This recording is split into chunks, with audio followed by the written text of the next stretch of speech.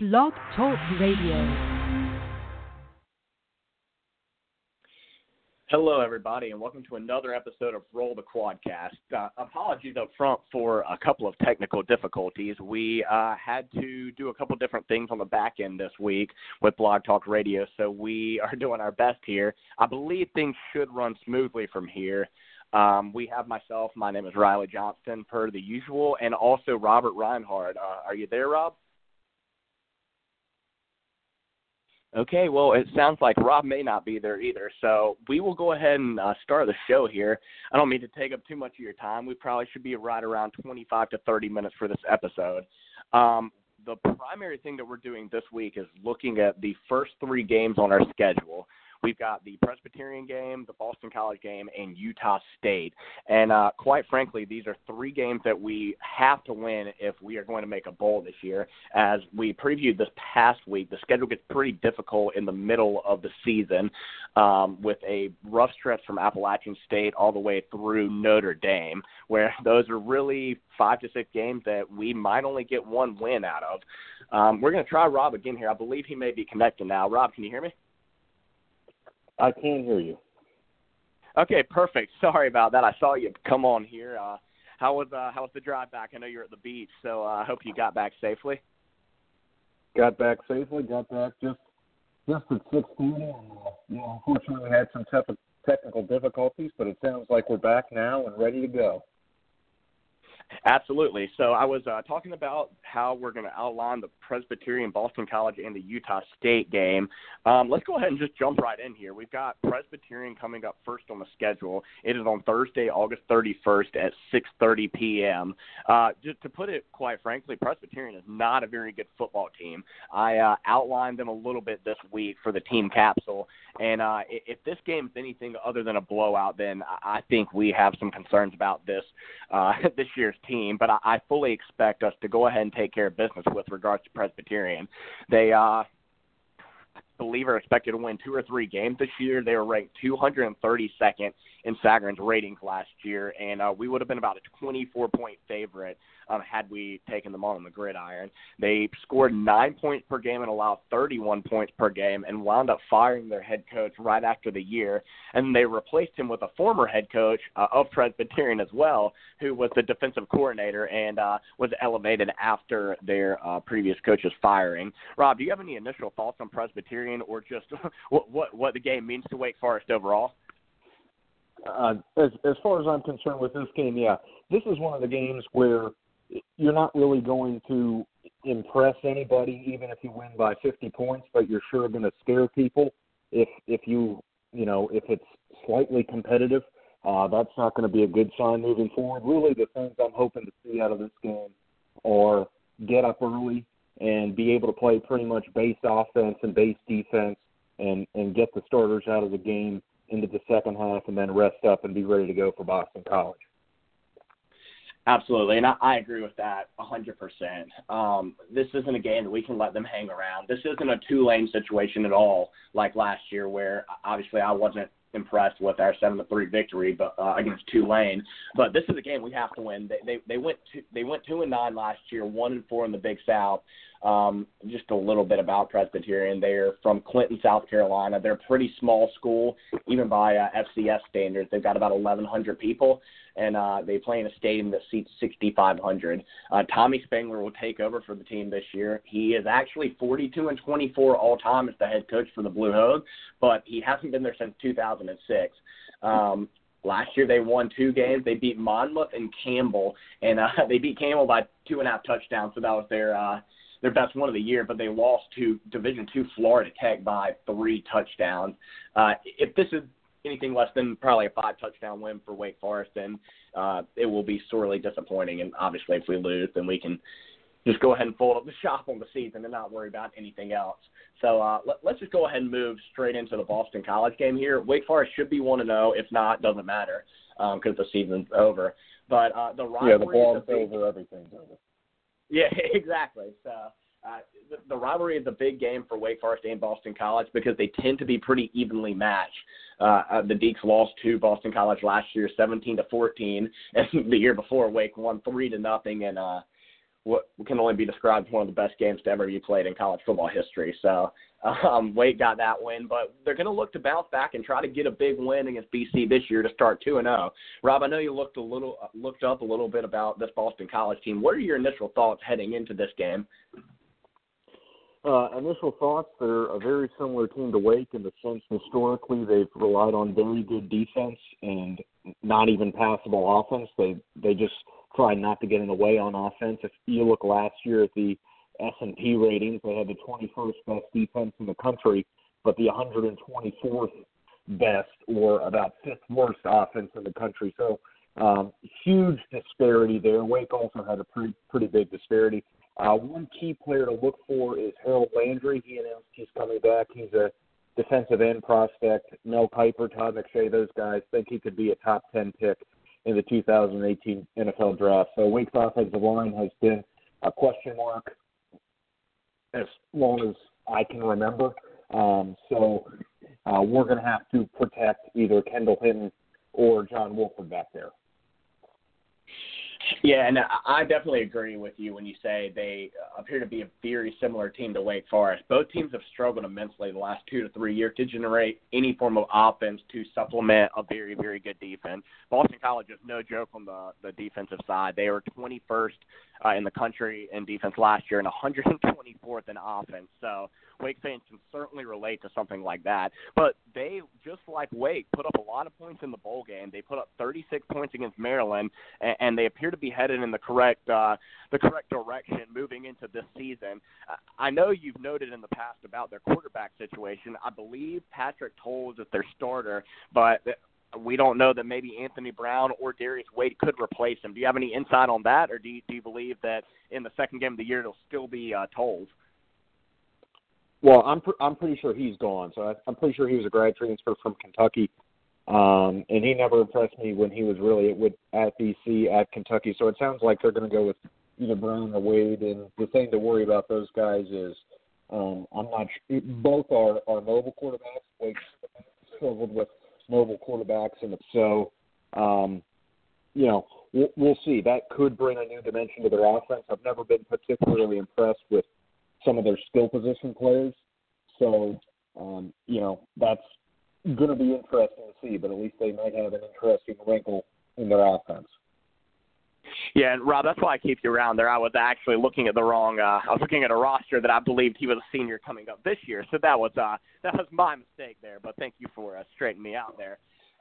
It'll be interesting to see what direction they go here moving forward, and much like Wake, it seems like they have a fair amount of talent at their position and skill players. It's just it hasn't translated over very well other than the defensive side of the ball.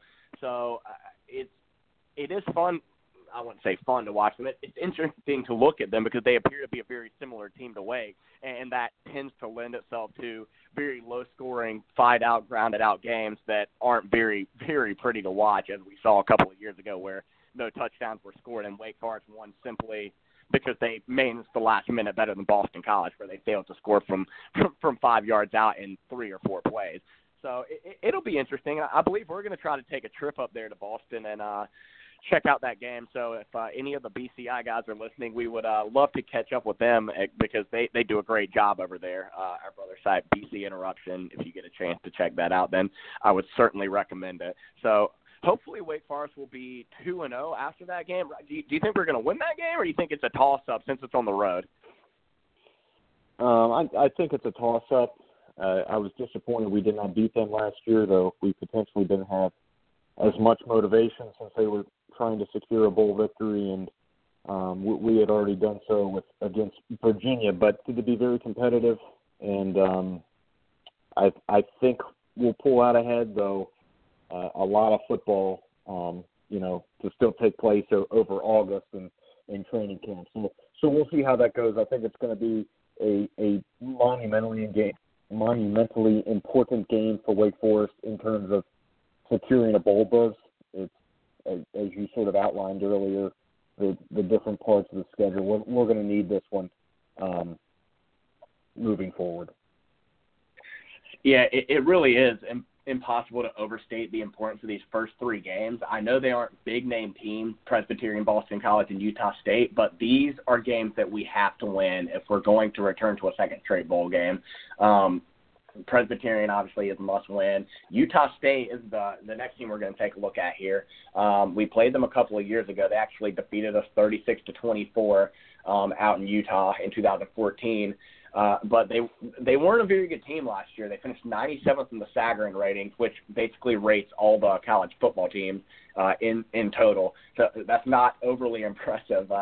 Their preseason projections give Wake a 65% chance to win this game with a line of right about 6.5 points. So Wake's about a touchdown favorite. And at their homecoming, this is on Saturday, September 16th, a bit of an early homecoming, but it is based on how the schedule worked out, and you usually want to schedule a team that is not overly incredibly good at football.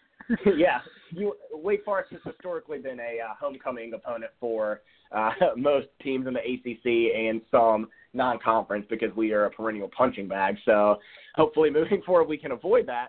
But Utah State is our homecoming team this year. They're projected to be a pretty balanced team this year, but just because they're balanced doesn't mean they're good. They're projected to be about the 71st best team on offense, 70th best team on defense.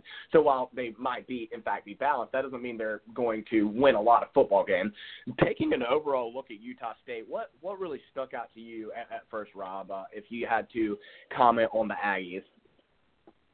Yeah, in looking at them, I got a lot of this information from Bill Connolly's 128-team preview. He's still coming out with teams, and I think he might start with the ACC tomorrow, but he wrote his off-season preview of Utah State a few months ago. The thing that really stuck out to me in looking at returning talent is they lost a lot on their offensive line. They lost 4 starters, including 3 who started 12 games apiece last year and were honorable mention all Mountain West. So given that the strength of our team, or at least a big strength, is our defensive line, where we have depth, and we also have Duke Ejiofor as the star pass rusher, I think that could be a big-time advantage for Wake Forest. Hopefully get some pressure on the quarterback and potentially either create some sacks or hopefully enough QB hurries to create some interceptions down the field.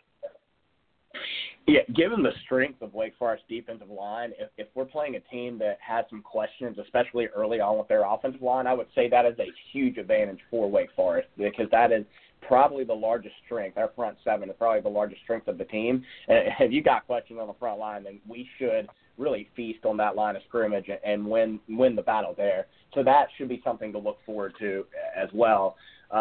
Last year, Utah State went 3-9, as I mentioned, 1-7 in the Mountain West. They are coached by Matt Wells. He's in his 5th season.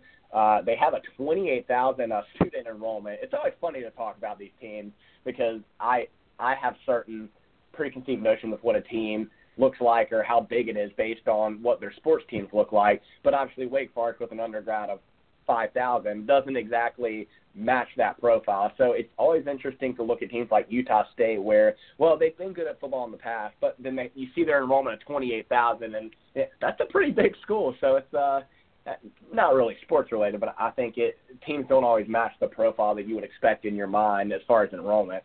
So it'll be fun, I think, to watch them play. It's always good to have another team come into Winston that hasn't necessarily been here before.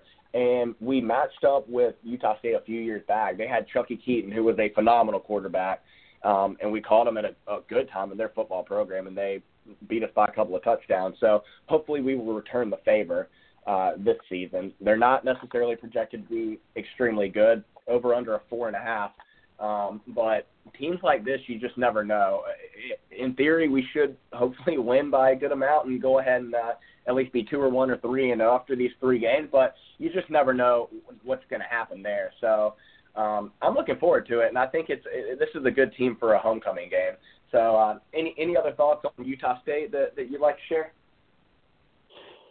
No, not necessarily. I just will say that I think you had a really good point there when you talk about a young offensive line, or at least an offensive line that hasn't played a lot together. It is important that we are playing them in the 3rd week of the season where they haven't had as much time to gel and maybe learn some different shifts and adjustments to make as the year goes along. And also, our team's not going to be as beat up from having played Clemson and Florida State and get beat up physically in those games. So we should be relatively fresh. Not that Boston College isn't a physical team. And I guess another thing, we were talking last week about playing App on the road, App State on the road first, and then later on having that game at Wake Forest, and sort of lamenting about that a little bit. But we'll say I'm glad we played Utah State on the road 3 years ago, because we probably weren't going to win that game anyway, to be perfectly honest with you. So I'm glad the return game, not that we couldn't win at Utah State this year, but I'm glad we have the return game here this year when we're definitely within striking distance of making another bowl game. Yeah, that's a pretty good follow-up from last weekend, too. It's a good point that, I do think it's still a big problem that we tend to go on the road first and then get the home game later on. But you bring up a great point in the sense that if we had to go on the road this year, this game becomes much more of a toss-up than if it were in Winston-Salem, which it currently is. So it kind of worked out well in that favor, and I guess every once in a while it works out well for you. But I would still like to see us play our home game first against teams that are not necessarily our peers in a Power 5 football conference, but in this case it does work out quite well for us, and hopefully this will see us get to 2 or 3 wins out of these 3. Just looking at the 3 games as a whole, Rob, what is your expectation for the 3 games, and also what do you think we need to be at after these 3 games if we're going to make a bowl game? That's a great question. I think expectation is obviously Presbyterian without question. I do expect to beat Utah State. I'm pretty confident in that game. Boston College is going to be a bit of a toss-up, and we'll keep learning more as the game gets closer. Maybe injuries happen in camp, players break out, things like that. If you want to I'm going to cheat and lump in the App State game next week. I say we have to go at least 3-1 over that stretch. So if we go 2-1 during this stretch, as long as you guarantee me a win against App, I'm okay with it. Though, I would love to see us go 3-0, especially getting a good confidence win at Boston College. I think that would do good things for us, especially as we enter a very tough stretch of the season. What about you? Yeah, I think 2 wins is an absolute. So let's just chalk up Presbyterian as a win. I'm not trying to denigrate their program or school at all, but if we lose that game, we're not making a bowl anyway. I assigned a .99 win expectancy out of 1 in my preview this week that we looked at the first 4 teams of the schedule. But we're not going to lose to Presbyterian, and if we do, then the season's over anyway. So we're looking basically at 2 games, at Boston College and Utah State. I gave us about a 55% chance to win at Boston College and approximately 75% against Utah State. It sounds like Bill Connolly thinks I'm a little high on the 75%, but, I mean, that's parsing numbers at that point.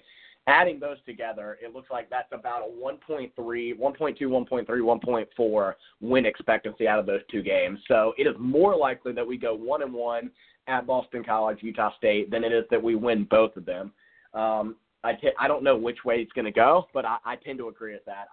I think we will probably beat Utah State at home, but winning on the road, especially against Boston College and early in the season, that can be tough.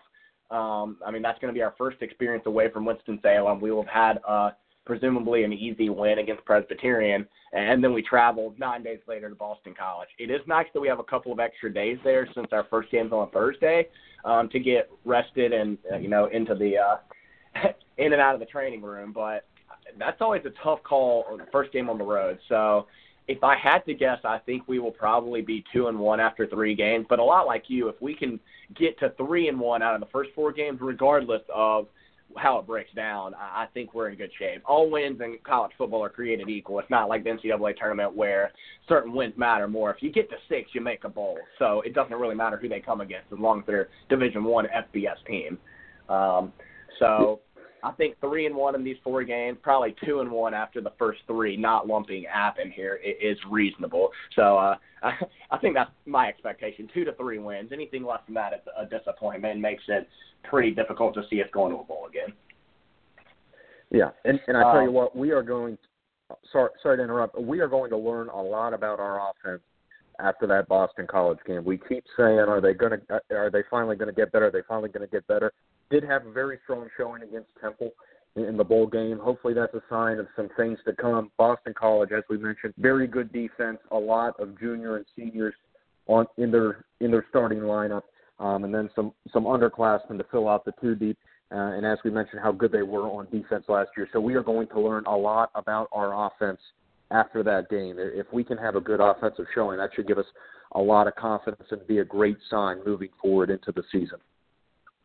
Yeah, I agree with that as well. And I probably speak for most of us when I say I'm ready to see our offense come alive and help out the defense a little bit, because they've been phenomenal the past few years. And hopefully the bowl game last year was a start of something big for Wake in the offense.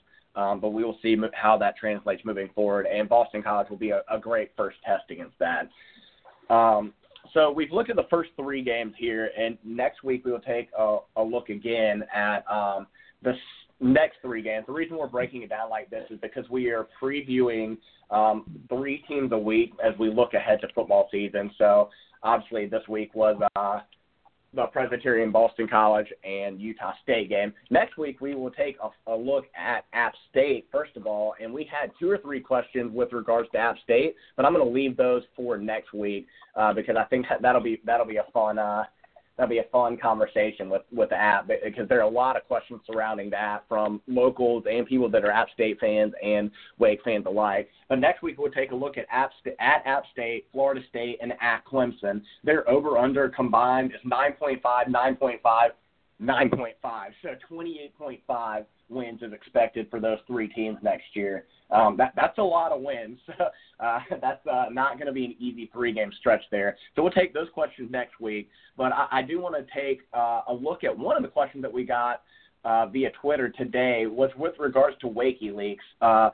If you'll remember last year, Tommy Elrod obviously was, I don't want to say convicted because there was no legal ramifications really, but he was found to have passed along a lot of the plays that we had with some of his former coworkers who just happened to play for other teams.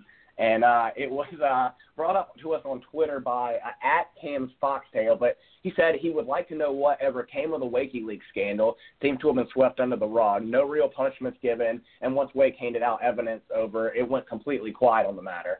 And Rob, do you have? I know that there were some fines for Army and Louisville with regards to that. Do you have an overall take on this? Because I'm not sure we ever really got into it. What were your overall thoughts on WikiLeaks and what came of it? I guess my overall thoughts were it was obviously pretty disgusting by Tommy Elrod that he would do such a thing, and I can't believe he never thought that he would ultimately get caught. But here we are. Wake ended up winning a number of the games that were in question, though we lost the Army game from actually, I guess it didn't impact the Army game this season. It was the Army game the year prior. But as far as what happened, as you mentioned, there were a number of fines, some internal suspensions, slaps on the wrist. I believe with Virginia Tech, they said they were going to handle it internally. I'm not sure it's an NCAA violation, to be perfectly honest with you. It's just sort of an ethical thing. There was some potential talk that it could be illegal in the state of North Carolina with regard to some trade secrets law with proprietary information. But the bottom line is, I'm not sure it's necessarily worth it to go after him in court. What good's going to happen?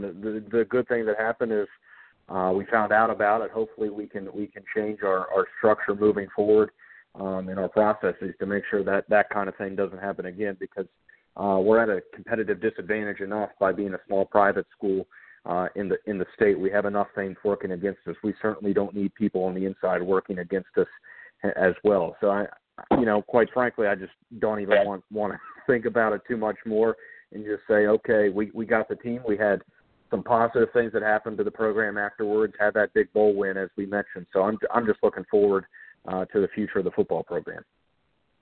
Yeah, that's probably the best way to look at it. It was a really unfortunate thing. There are a lot of facets to it, and I mean, we could probably talk about this for a full podcast if we really wanted to get into the intricacies of it.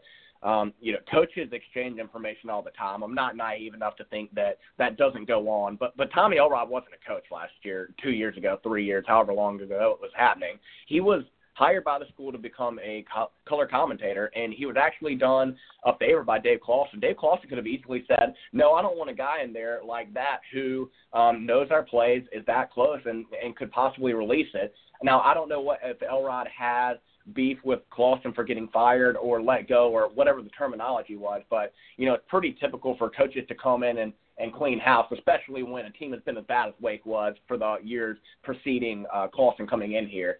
And I thought it was a good move by Clawson to allow him to stay there, and to have that kind of trust get betrayed by a man like Tommy Elrod is disgusting, especially a guy who not only was a coach here but went here, was a demon deacon through and through. The school supported him through a lot of his bad time, and it was returned with absolutely no favor at all. And like you said, there may be some legal ramification to it, but I don't think Wake is pursuing it. If they did, I'm sure they probably just settled out of court for whatever would have happened. But, it doesn't matter now. The damage is done. And, it's funny for people to look at it from an outside and say, oh, Wake had a guy, they shouldn't have let him in on it. But if you can't trust a guy who went here, graduated from here, played here, coached here, and then broadcasted here, then who the hell can you trust? And it's really sad when you think about that state of whatever mindset he was in, to have to give that information away to his alma mater, however mad he was about the situation.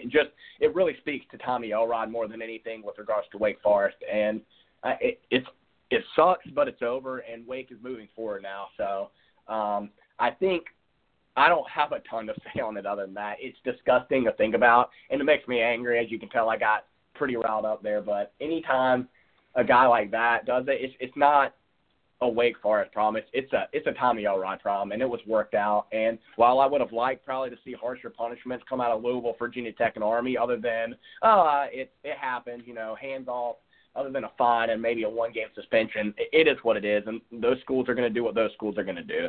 So at the end of the day, we can move forward and just focus on this year without having that hanging over with it. So I just don't want to think about it anymore. But to answer that question, that's what came of that. I don't think there are any loose ends publicly that need to be tied. Maybe there are a couple of private things still going on, but I believe that it is pretty much wrapped up. Would you agree with that statement? There's not a lot going on with it with regards to it anymore. I haven't heard anything about it for months after some of the schools that were identified came out. So I don't expect too much to come out of it. Maybe something will come out of it on our end, but I think we would have heard so by now. Yeah, I agree with that. So that pretty much wraps that up. We got a couple minutes left here, but just kind of talking about today, we wanted to go on air at 6:30. There were a couple of issues with the back end. We know that kind of off the bat, this wasn't probably our best podcast, but we're going to keep working hard to bring something to you consistently each week. And we will be back next Sunday at 6:30, and we'll try to put out the best product that we can. And we'll be taking a look at App State, Clemson, and Florida State. Before we go, I do want to talk about John Collins really quickly. He had 22-10 today in the Summer League for the Atlanta Hawks in a victory, and he's looked really good so far. Rob, do you have any thoughts on Collins and what your expectations of him are moving into the season, whether he'll start, what you think of him for the next little bit? Oh, yeah, I'm a big believer in John Collins. I think the Hawks got a great value at 19, incredibly efficient yet again today, and that should come as no surprise. As you and I have pointed out multiple times, led the nation in PER last season. Had one of the best PERs ever, I believe. So incredibly efficient player, great rebounder, very talented player around the rim, showed off a lot of athleticism today. So I think, with Dwight Howard and Millsap and some of those guys being on the way out in Atlanta, I think that's going to give him a lot of opportunity to get, some pretty significant minutes for the Hawks this year. And I think he's going to put up some pretty solid numbers offensively. Yeah, I completely agree with that. I think he dropped a little farther than he should have in the draft. I thought he was a lottery pick, but I think he's going to show everybody that he was a great pick there. Offense, obviously no issue. Defense is the big question, and we'll see how that kind of sorts itself out. But I think he'll wind up starting for the Hawks this year and should get a lot of run on a maybe not so good basketball team. So that's pretty much a perfect fit for him for his first few years as he tries to get that big contract. We got about 20 seconds left here, so as always, we really appreciate you listening. You can follow me at BSD_RA Johnston. Where can they find you on Twitter, Rob? At Robert_Reinhard. Perfect. We will see you guys next week, and as always, go Deeks. Go Deeks.